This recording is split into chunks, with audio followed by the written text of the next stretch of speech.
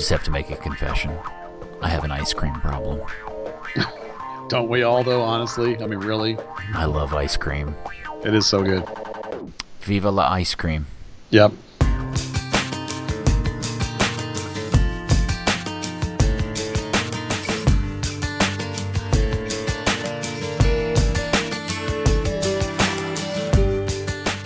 Well, hello there, FC Dallas fan. Welcome to another happy edition of Third Degree, the podcast. Why happy? Because FC Dallas has won yet again. Hi, I'm Peter, and joining me today, it's just a twosome. Dan Crook has run off on us again.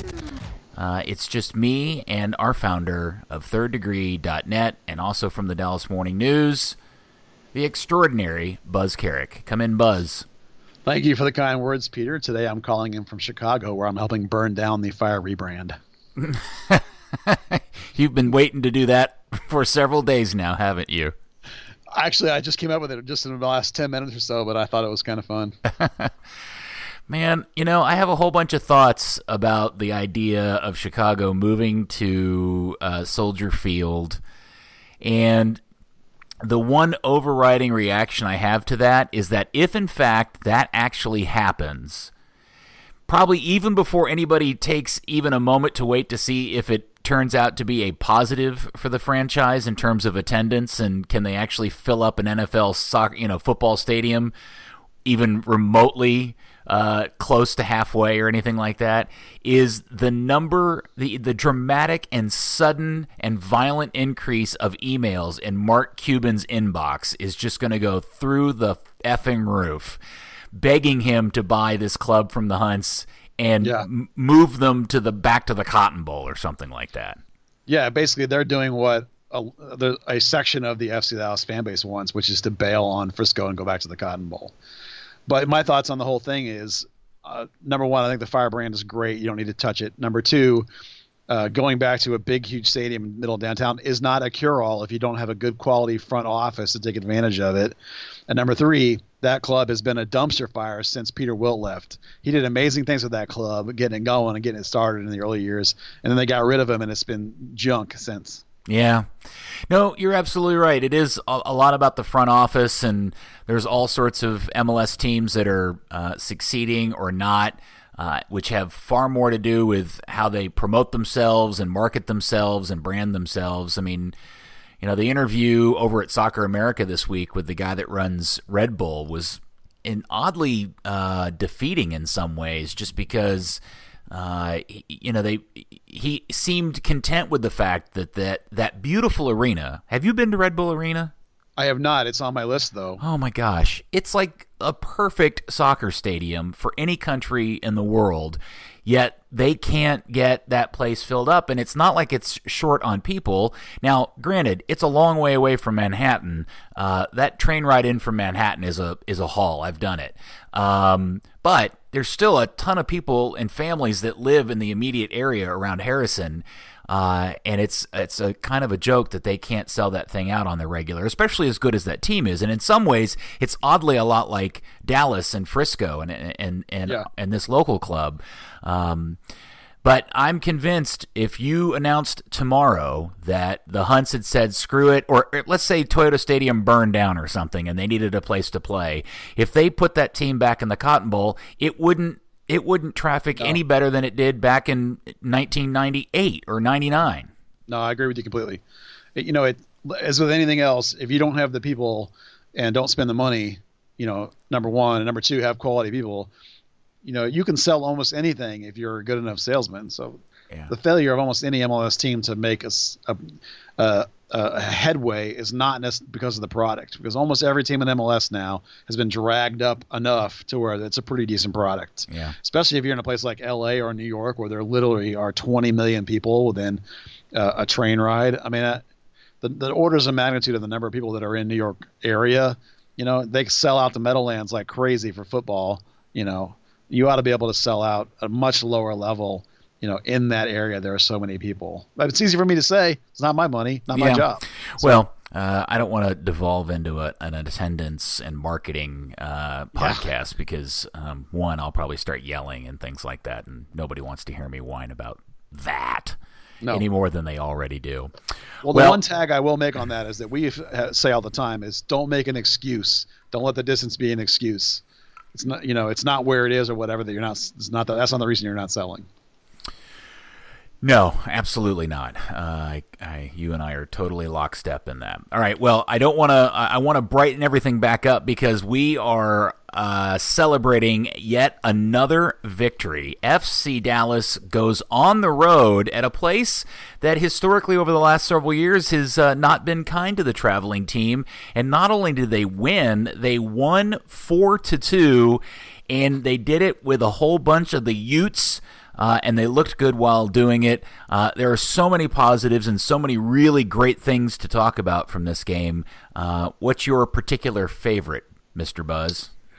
Well, as you say, this is my favorite actually, is that it's from the RSL notes, is that since 2009, they have the best home record in MLS. That is, over the last however many years you want to look at it from an FC Dallas perspective, a very difficult place to play and a place that Dallas has not gotten any results. So I grant you, most people would say right now RSL's not off to a great start. That's fine. It's still a very difficult place to play.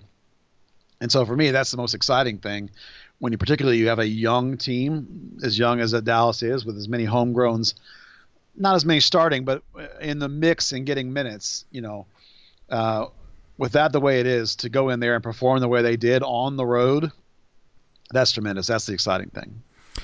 Well, you're wrong. The most exciting thing about the game was the blue shorts. No, you're right. Yes. Sorry, my bad. No, that's true. Yeah, I'm a huge fan of the blue shorts. I'm glad Dan Hunt pushed through on that like he said he was going to do. I'd like to give him the credit for that. If for sure it was him or not, I don't know. But to break up the solid white with the which we have seen once with the blue shorts, super crisp, super good. Yeah, that was fantastic.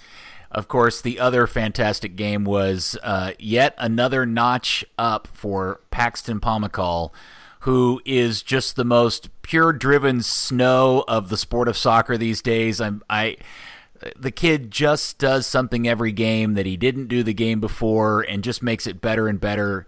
This time, scoring not just once, but twice. The second goal in particular was just so good and so great. And I just don't want anything to change. He's perfect the way he is right now. I don't want him to get any older. I want this to last as long as it possibly can.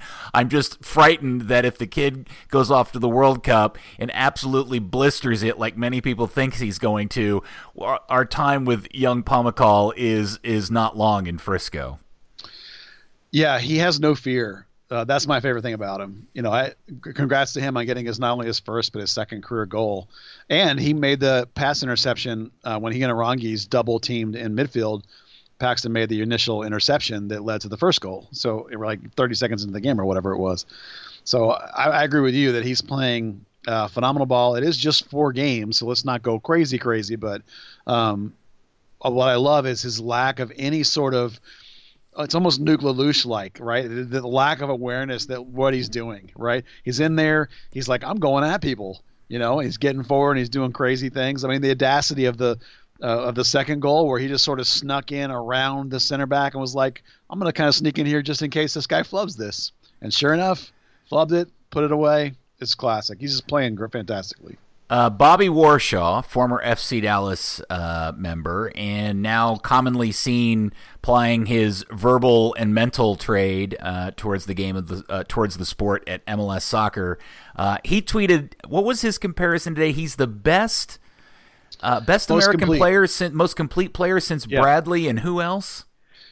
Oh gosh, I don't remember who the second one was, but the point was, and I think the point he was trying to make is that Paxton plays an all-around game where he can play defense, he can link, he can attack, he can distribute, he can shoot. I think that's the analogy he was making, is the complete player that can do almost anything in the midfield that you want him to do, which I think he's right that is Paxton's game. Warshaw did later in the same article say, now it is early, careers go up and down, but he was describing him and comparing him. His all-around complete game was really exciting. I don't remember who the other player was, but Michael Bradley was the first one. And then maybe some of the highest praise you could possibly imagine, also former Dallas player, but Argentinian very high level, really great all-around guy. Pablo Ricchetti said that he years ago labeled Paxton as the American Iniesta. Holy cow. I can't imagine much higher praise than that. Yeah, but Brichetti's actually mentioned that before, that he's said that about Paxton since Paxton was about 15 or 16 years old. And what he means is style-wise. He did say, obviously, don't be silly. I'm not saying he's Iniesta. I'm just saying that, like, the way he plays is literally the exact same role Iniesta played for both Barcelona and for Spain, where he lingers as that linking player in the midfield, that free eight, that above the Busquets in the Spain example, and then bursts through the gaps, makes those little runs, make those little layoffs. So Ricchetti, I believe, is completely correct that style-wise, Iniesta is exactly the kind of player that Paxton is. Is he going to be worth what Iniesta was worth and play at the level Iniesta did? Well, who knows? But it's a good style comparison. I approve of that message. All right, so we'll hop off the Pax hype train for a little bit, and I want to take a second to throw a little hype the way of one guy who I'm not sure is getting enough credit for the 2 games that he has started, which is Jesus Ferreira, who I really thought son of David Ferreira, as we all know, and I think that's a really cool fact that we've got a father-son duo that have played for the same club.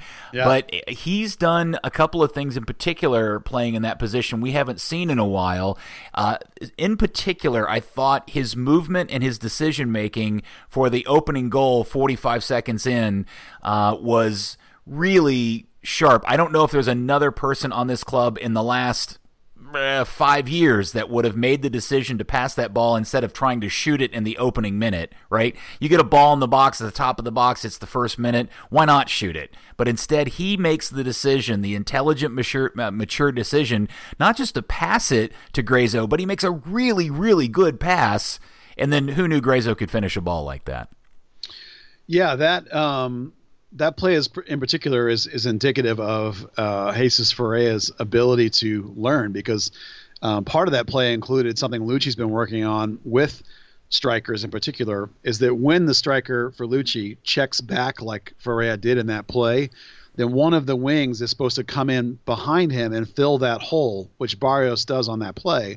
So when Ferreira turns, he knows Barrios is making that run and leads him with that ball that Barrios then plays to Grazo. So Lucci, after the game, I talked about the subtleness of Ferreira's game, the instincts, the quality of it. And then Lucci in the post-game talked about the intelligence of his runs, the timing of his runs, and how smart he plays. And we've talked about what a high line he's running most of the time. That's really nice. And then the last goal of the game, Ferreira made what I call a rewarding run, where he rewarded his winger's effort, because so many times Barrios makes those end runs and looks up and there's nobody there. And Ferreira made that effort to make that near post run, which required both willpower and pace to get there, and rewarded Barrios' effort by putting himself in position to knock home that cross. So he had a really complete, fantastic game, and is, again, another young player now who looks to have probably taken a starting spot away from a veteran player. What did you think of Pablo Arangui's performance? 65 minutes and another start. I mean, it was pretty good. I think that in a lot of ways, it's the same thing we've said about him all along, is that it wasn't as impactful as we would like. If you look at his passing chart, none of it, but just one pass. One pass connects in the final third. The rest of it is all, checking sideways or holding possession in the midfield. Now, on the road at Salt Lake, that's not terrible. You don't mind, holding possession and maintaining and linking. That's okay. Arangui's is still young. And matter of fact, Amaro Diaz interview went up today where he talks about Pablo and how is saying to Pablo to be patient, that when Diaz got here, he remembered the first 6 months he was lost in this league and he couldn't find the game. He didn't know the opponents. He didn't know the league. He couldn't find himself and he couldn't find the game, and that Pablo needs to just be patient.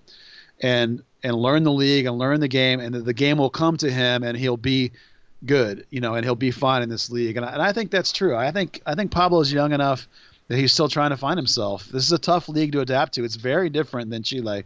So, I'm full of patience for that kid. He's got a lot of talent. It's just not impacting the game yet.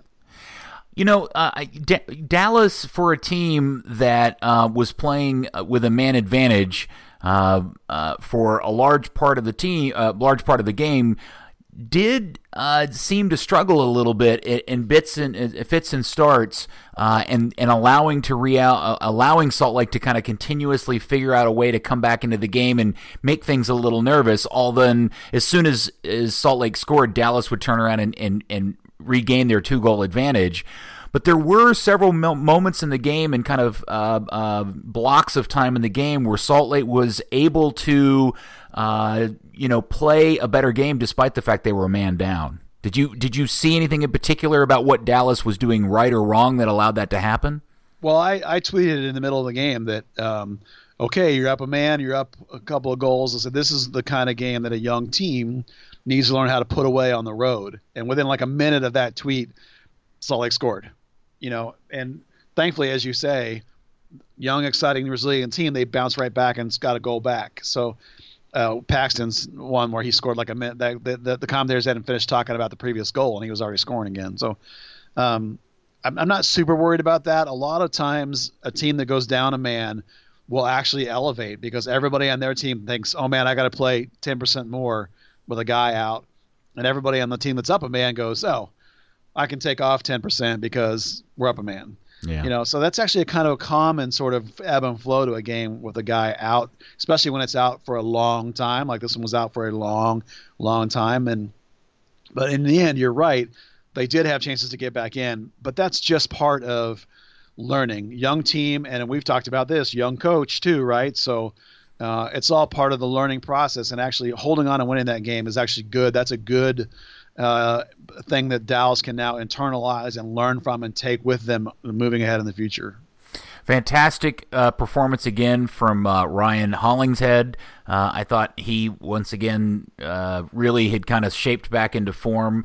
Grazo was great. There was lots of, again, so much to like. In particular, the fourth goal, which instantly became probably one of my top 10 favorite goals in the club's history, mostly because of Hedges' pass out of the back. It was so spot on, difficult, high-level, world-class pass out of the back, and then the only part of it that made it any better was Barrios' touch to kind of put it exactly where he needed it so that he could get into the box and then make the cross that Jesus then obviously finishes. But Hedges' pass out of the back, oh my gosh, it was delicious. Kind of like ice cream. Yeah, Hedges has done some really nice work this year on improving his passing game. I would have said coming in to the season that Hedges was not as good a passer as perhaps Ziegler, but he's really worked hard to become both better short passing and long passing, and he's looked really good. In this game, he had 3 or 4 long passes that were really nice and broke guys free. And Barrios on that play also gets the cross off earlier, which is something we've been talking about with him, is don't take so many touches, just one touch and get it in. And then I already talked about that run Ferreira makes. That's just such a rewarding classic run. And that play is 3 teammates on the same page, as you say, pass, goal. It's such a beautiful goal. And boy, Jesse certainly has gotten the label, because this is 2 games in a row where the ref is not having it and instantly giving yellow cards for even the slightest sense that time wasted is taking place. That one was ridiculous. I mean, it is so bad now, and it is so clear that the instant Jesse does anything, that the refs are like, yellow card. I mean, he's just going to have to stop completely for, maybe even a couple of seasons until they stop doing that, because the last 2 have been ridiculous. Well, to be fair, it's a byproduct of his own making. Oh, he did do it to himself. That's for sure. It's his own fault. But what's happening this year is not fair. All right, so I want to blow a little stat shocker that I came up with earlier today. I can't believe this is true. So, who do you think? I think we already talked about this, so you're going to know the answer. The person leading the team in shots is Brian Acosta with 8. Who do you think is second on the team in shots? Well, I did not look, but my guess is Paxton Pomykal. No. I'm going to give you another chance. Okay. Should I think outside the box? I'm going to go Ryan Hollingshead then. It is. It's Ryan Hollingshead with 7. That's caught me off guard, actually. I don't. It's a little surprising, but it doesn't catch me off guard. He's actually one of the people I thought of when you raised this idea. And he spent a lot of time getting forward. I mean, he gets forward for extended stretches. Like I even noticed in the RSL game, there was after Paxton had switched to the wing in the second half, there was actually about a 5-minute sequence when Hollingshead and Paxton effectively switched positions. And Hollingshead spent a good chunk of time up as a left wing right under Jesus and skating across the top of the box, with Paxton playing as like a setting up, covering for Ryan, obviously, in an overlap situation. But Paxton spent a good time almost playing as a left back. I mean, it was Ryan's game is the way he's playing right now is all about his offense and the contributions he's making forward, getting forward. And he's been taking a fair amount of shots from right outside the penalty box when he sneaks into that hole, which is something that Lucci worked with them on in the spring. Is not just the end run, but the end and the run and cut in too and make that diagonal play. All right, so I think we've covered pretty much everything from a really good something that we'll remember for a bit win, 4-2 win in Salt Lake, especially if Petke's able to put that team together and get them to do something, although there are moments in time where I wonder just if he's actually any good as a coach, but he probably deserves a little bit more time there. One player I want to stand out is Ja'Cory Hayes, who wasn't even going to travel. You remember they registered him to play with North Texas, and he was going to play 90 minutes. And then somebody came up with a knock. Santiago Mascara, right, came up with a knock at the last minute. And so they took Hayes, and he probably wasn't going to play. And then all of a sudden he had to come in and help kill the game off. So I thought he played pretty well in a situation where he wasn't a day before going to be doing that. So credit to him. Yep, so Dallas now has another road game, first back-to-back road games of the season. They go to Philadelphia. The battle of fourth-place teams, yeah. 4th in the East, 4th in the West. Not quite the same record, but strangely enough, they're both right there in 4th. Yeah, Philadelphia's won their last 2 in a row after kind of a really weird start where people were very worried about the quality of the team. They've got 2 wins and a draw, but 2 wins back to back, playing at home, and they've David Accam has, played well for them, and we'll see what happens. Anything in particular you're looking forward to for Saturday's game? Yeah, one thing I think you should look for is that I was surprised when I watched training this week, when I watched one of the FC Dallas groups replicate the opponent, as they do, as every team probably does, I would imagine. They replicated a team that had 2 strikers, not a striker and a wing, but like 2 legit strikers and a diamond midfield. Which you don't really see very much anymore. So when I got home, I went and looked up some of their games and their formations, and sure enough, they use 2 strikers. They use a number 10 sitting in behind, and the other 3 guys, you could, maybe it's a diamond with kind of 2 guys pinching in a little bit, or maybe you could call it a 4-3-1-2 if you want to make some sort of distinction. But watching FC Dallas in training adapt to there being 2 strikers, because that changes the way the runs happen. It changes the way you build out from the back, So that was kind of interesting to see them work through that dynamic, because I don't think that's a formation that you see very much anymore. So that'll be one of the keys for me in terms of like, how does Dallas deal with that? Because that'll be new.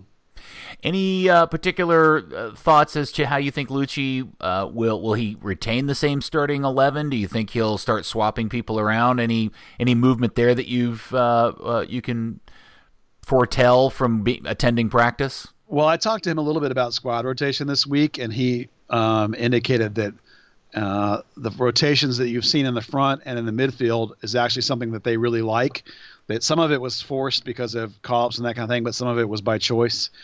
And then he wanted to keep the back 4 maybe less rotation. That's going to be pretty static. He wants more stability there. So I don't think anyone would have been shocked anyway. And on the basis of that statement, for sure, you can expect the same back four: Cannon, Ziegler, Hedges, and Hollingshead. I don't think there's any reason to change all that. The one thing I will throw in there, and I wrote about this in my practice thing, is I think John Nelson actually is challenging Pedroso to be the second left back. I think he's right in there now as the mix. He's not going to take Hollingshead jobs, but you might see him come into a game if they need a left back for some reason over Pedroso. But well, he also provides a bit of cover because he can play both sides of the field. He can. So it's like bringing one guy and filling two backup roles. We've even seen him play center back in a scrimmage in the spring. So I mean there's that, and people have talked about him playing holding mid too. I haven't seen that, but people say that about him. So he is an incredibly versatile player. So there is that part too.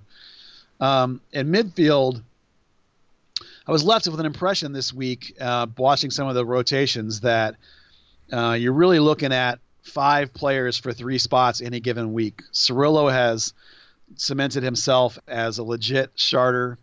Grezzo, of course. Brian Acosta, your record signing, of course. Paxton's the one that probably is written in pen at this point. I'm sure he's a lock. And Ja'Cory Hayes now is right in that mix too. So I think of those 5 guys, I think those are your any given game, you're going to get 3 starters from that 5. And I actually have a feeling, based on some things I saw in training, that I think you might see a little bit of rotation this week. I think you might see somebody get a game off.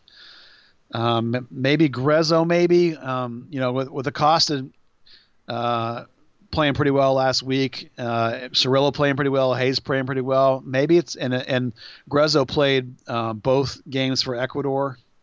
One as a sub, but one as a starter. So I'm just trying to spot some tea leaf reading from training. I think there's a chance you're going to see somebody sit sort of in a rotational kind of way. I think up front, I'm sure Ferreira keeps his spot. I mean, there's no reason to take him out. Barrios is on his streak of starting and appearing anyway. They're not taking him out. The only question will be the left wing. Is Santiago Mosquera back and healthy? Did Aranguiz do enough to keep that spot? Baji's not back yet. Maybe next week for him, but so perhaps there's a Santiago Mosquera Aranguiz question there, but I think that's the only one that's a question up front. Really, I think that midfield will be keep an eye on that midfield. I think there's a chance you might see one of the either a Hayes or a Cirillo start for Grezzo, possibly. Sort of in a rotation kind of setup. I got a good laugh while watching the game in Salt Lake because when you called in and did the radio show, we were talking about who may play that left wing position with Mosquera being injured or whatever it was we were worried about in that moment, and you had commented that maybe Pax could play that, and Andy just shook his head at like the idea. Andy just hates the idea of Paxton playing a left winger position because he believes so much that he's just a great 8 is his thing. But I giggled in the game because when they had to make the substitution and they put Ja'Cory Hayes in, where did Pax go? He went out on the left wing, and what did he proceed to do? He proceeded to boss the game for about 15 minutes and score that goal, by the way, from that position. So. Well, he was spectacular in the CONCACAF U20s at the left wing spot. I mean, just unbelievable. He almost was a best 11 caliber, for the tournament, except for one of the other countries had I think Mexico's left wing was also spectacular. So, I mean, he was fantastic. And the funny thing about Paxton is an 8. I agree, the guy's a great 8, but he's also a great 10. He's also a great winger. Is that Oscar did not like him as an 8 at all. Oscar thought he couldn't play 8. So it's kind of funny that Lucci obviously loves him as an 8. I've even seen Paxton play as a 6, which is kind of funny, but I've seen him do it. So the kid can, and that's the complete thing with Warshaw, right? Complete game. The guy can literally play anywhere. He's a great left wing if that's where he's playing. Has Pax ever told you in your time talking to him of what position he really likes? Yes. Yeah, he wants to be a 10.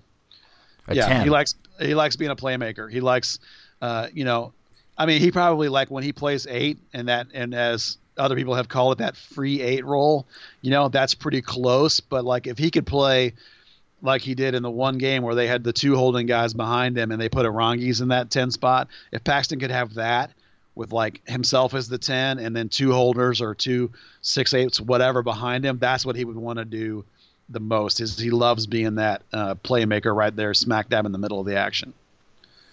Well, I don't want to turn the podcast into the PAX fan club, but everybody's already got dreams and his future lined up for him, and I'm just sitting here hoping that he doesn't show up in the next 2 years with a sleeve of tattoos. I just want him to stay pure and clean and just so innocent and just the way he is right now. Don't change, Paxton. Just be you forever. Well, what I said a few weeks ago was that he's close to the point where this team is going to become his team.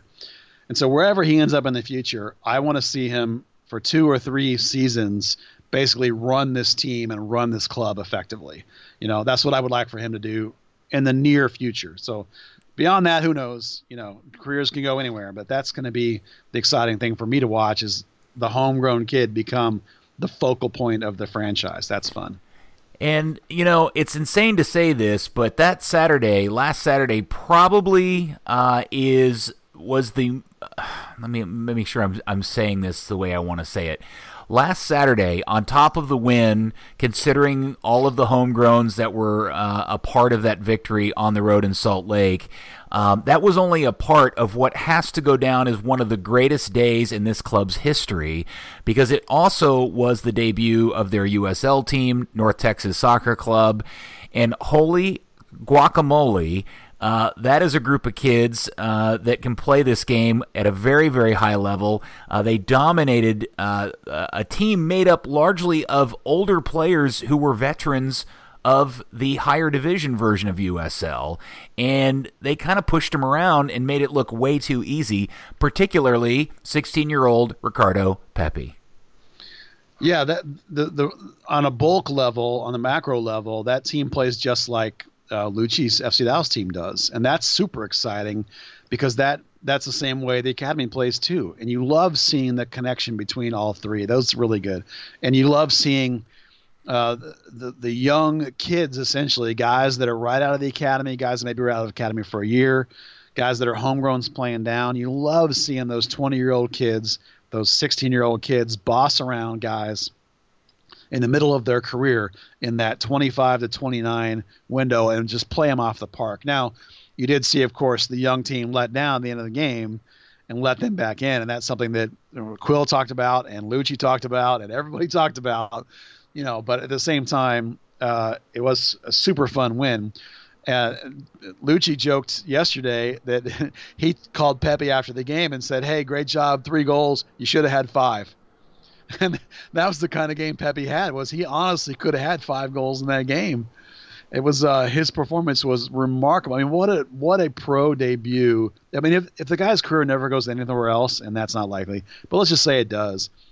Just like the moment of making your 16 years old pro debut hat trick, just living up to every hype that anyone had ever put on you to this point. I mean, what a moment that was. So much fun and joy and for people watching, for him. I mean, he was joyful too. His teammates were joyful. People were chanting his name in the club. It was so much fun. Well, he doesn't look or play like a 16-year-old. He's super impressive. A couple of those goals, a lot of much of his goals were a byproduct of some really poor play on Chattanooga's part, but he did have to finish them, and a couple of them he did very well. The one player that really continuously stood out to me and I had not seen before was Kevin Bonilla. He was all over the place, and he was doing just a really nice job of pressing out of the back as an attacking fullback.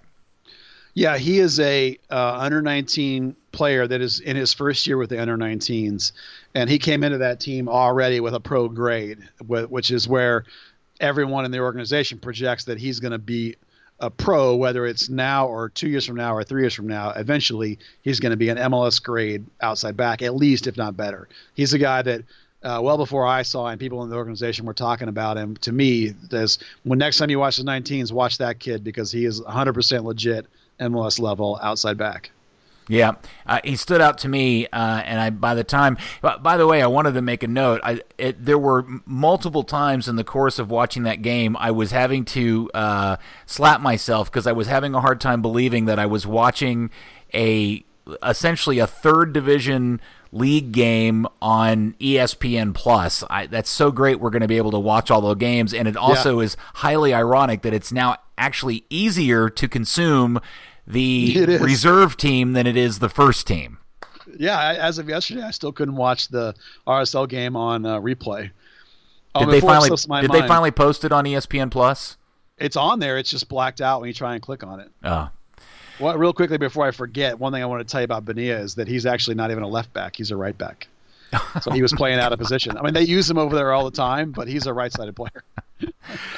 Well, that was great. You know, the comment that I did want to make is about watching the game on television.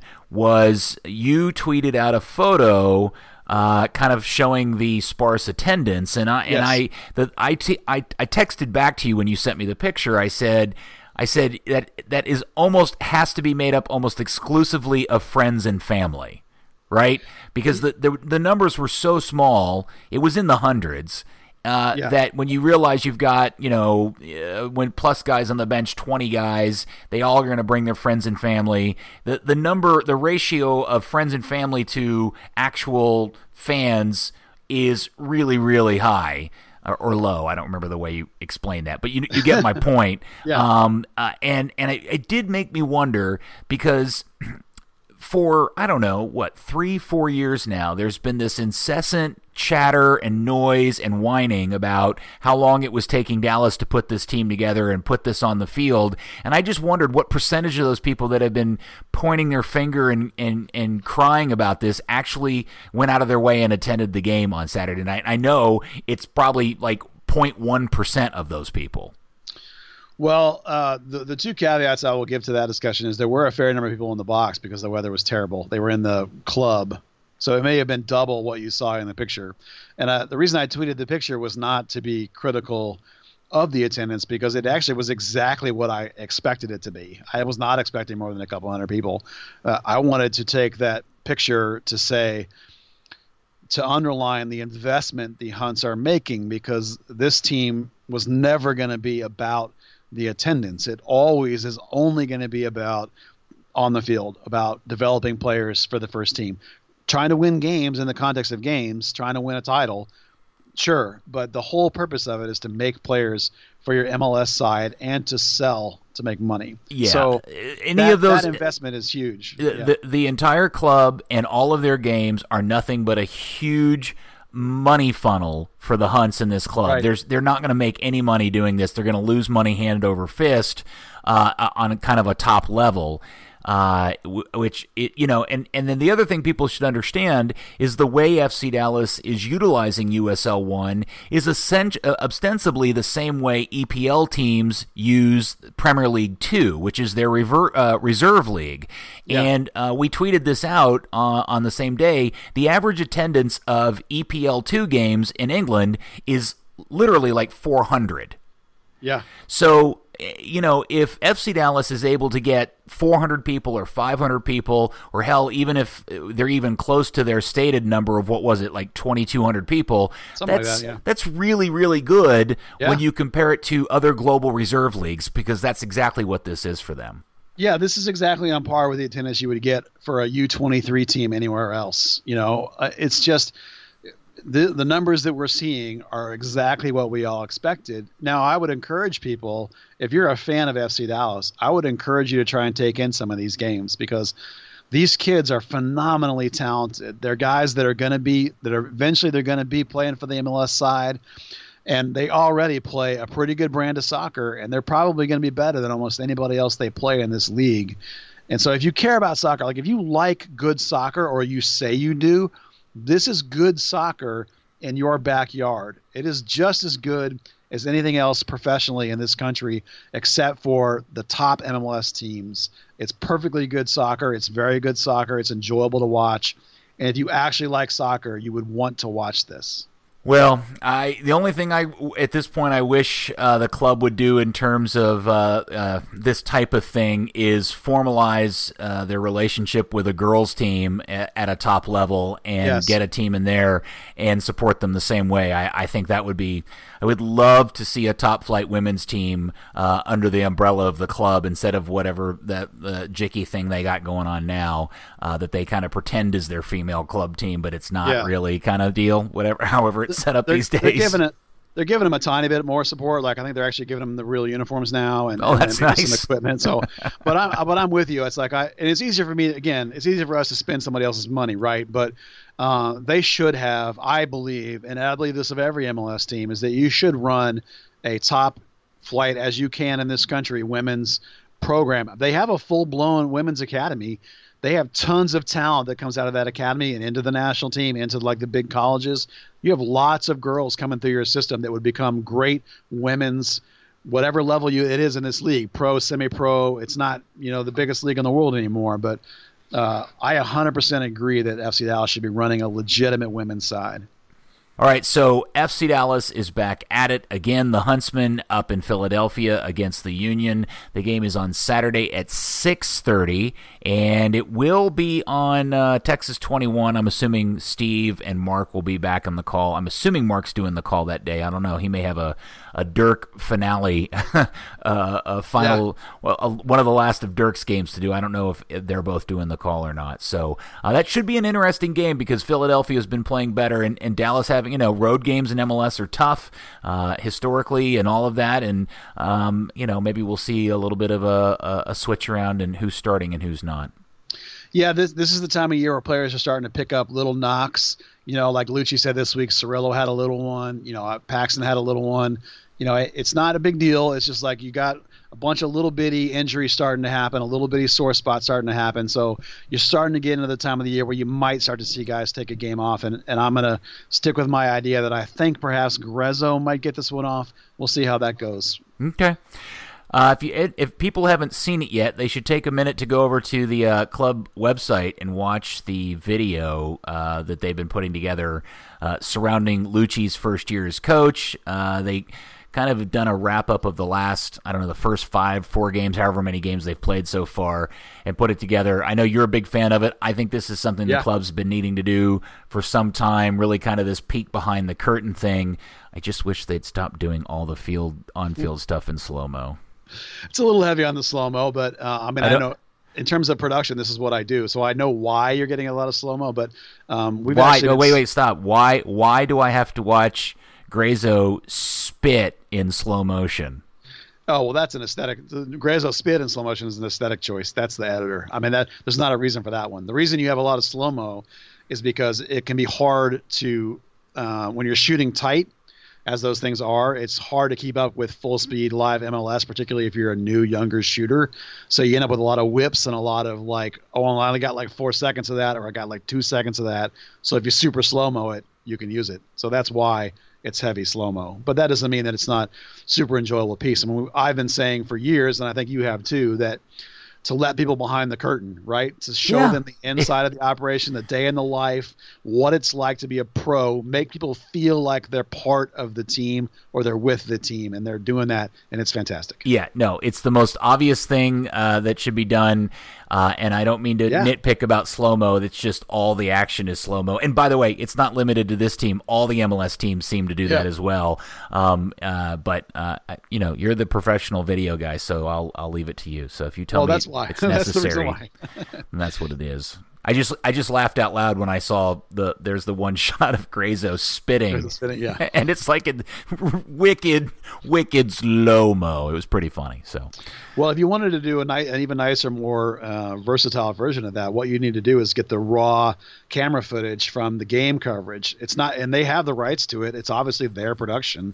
They could get it. It's just a super complicated process to get it to the team in time in order to cut something together like that and use it. But it's available. It takes a lot more effort when they're using what they have, and it's pretty good. Yep. let's not complain too much because those things are fantastically better than whatever they've done before. No, I totally admit. I admit I'm being a super nitpick. It's a minor issue. It's just something I've noticed, and it's not specific to Dallas. I watched probably 6 of these across the league, and they all do the exact same thing. It's like they're all instructed to do it that way, and it wouldn't surprise me if that was the case. It's just it's a visual theme and aesthetic that's I've just grown a little tired of it. I just maybe vary it up a little bit. They're all copying each other because it's such a good hot idea right now, so everyone's going with it. Yeah. Everything looks beautiful in slow motion, doesn't it? It does. Like dogs drying, like shaking themselves dry, kind of thing. Even Grezzo spitting looks beautiful in slow motion. Okay, well, I think we've covered anything I've forgotten, Buzzard. Anything you wanted to discuss? I thought we were gonna. I was saying, we're gonna talk about the Dallas Cup, but I remember we're gonna do that next week. So I was. I almost jumped the gun. The very best time of year. It's like spring Christmas. I'm so excited. I clear my schedule for it. Yeah. Yes, my home stays are here in just a matter of like 10 days. I'm giddy with excitement. I get to talk VAR and whip English referees to death with all of my questions. Well, you do referee hosting, right? So you should. Why don't you tell people about that a little bit? Just a teaser. We'll do. So the last. I don't know. This will be the 4th pair. So every year for the last 3 or 4 years, my wife and I have homestayed a pair of referees at our house during Dallas Cup, and they are always referees that are on the next, kind of the highest level within the English FA. So, in fact, one of the two from the very first year, a guy named Ian Husson, who is now a full-time EPL assistant referee, and he's also just recently got his FIFA certification, so now he's doing like Champions League games and all of that. So I see him on TV almost every weekend. It's pretty cool. Well, Andy Swift told a funny story on the pod we did just a couple of days ago, he and I, where he said that they got Howard Webb to come in and they didn't tell anybody. And so when they did, they lined up to do the professional, and they walked out. He said the teams that were all of a sudden they were like, "Oh my gosh, it's Howard Webb," and they were double taken. Like, can you believe it? Look who the ref is. You know? I don't know if Andy told you the best story about that game is that in the course of the game, Howard Webb gives a player a yellow card for a late tackle, and somebody captured that moment of Howard Webb pointing the card at the kid with the kid standing in front of him, and the kid apparently now has that framed hanging on his wall. Why wouldn't you, right? Isn't that awesome? That's awesome, yeah. That's terrific. No, the Dallas Cup is great, and there's so many new people to the sport in the city of Dallas that just don't really quite understand the real jewel the Dallas Cup is and how important it is globally, not just for this community, but globally what a big deal it is. And I just can't encourage people enough to go spend just one afternoon going to some of the games and checking it out. It's just effing magic. It's the best. Yeah, winning the Super Group is a humongous badge of honor for anyone that has done it, and there's only 2 American teams that have done it. Dallas Texans Red in 2006 and FC Dallas in 2017. It's a phenomenal achievement. Yeah, I'm super jealous that Andy played in it as a kid. Yeah, right? Yeah, I wasn't that good. All right, well, we'll save up all of our best Dallas Cup stuff for next week. We'll review Dallas's trip to Philly and a whole bunch more. And don't forget, you can always follow and communicate with us on Twitter at @3RD_net, at Third Degree Net. Thanks for listening, and we will talk to you next week on Third Degree, the podcast.